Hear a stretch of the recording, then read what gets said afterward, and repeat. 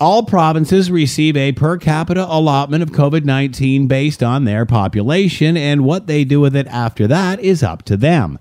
One difference is Quebec has decided to unload all of their vaccine into arms and ignore the prescribed guidelines from Health Canada and the manufacturers to hold back the second dose to administer 21 to 28 days later. That is what the proven science says.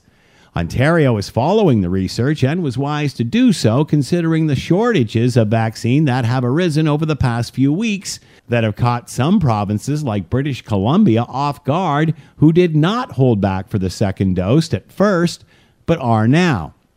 Ontario is following the research and was wise to do so, considering the shortages that have arisen of vaccine over the past few weeks.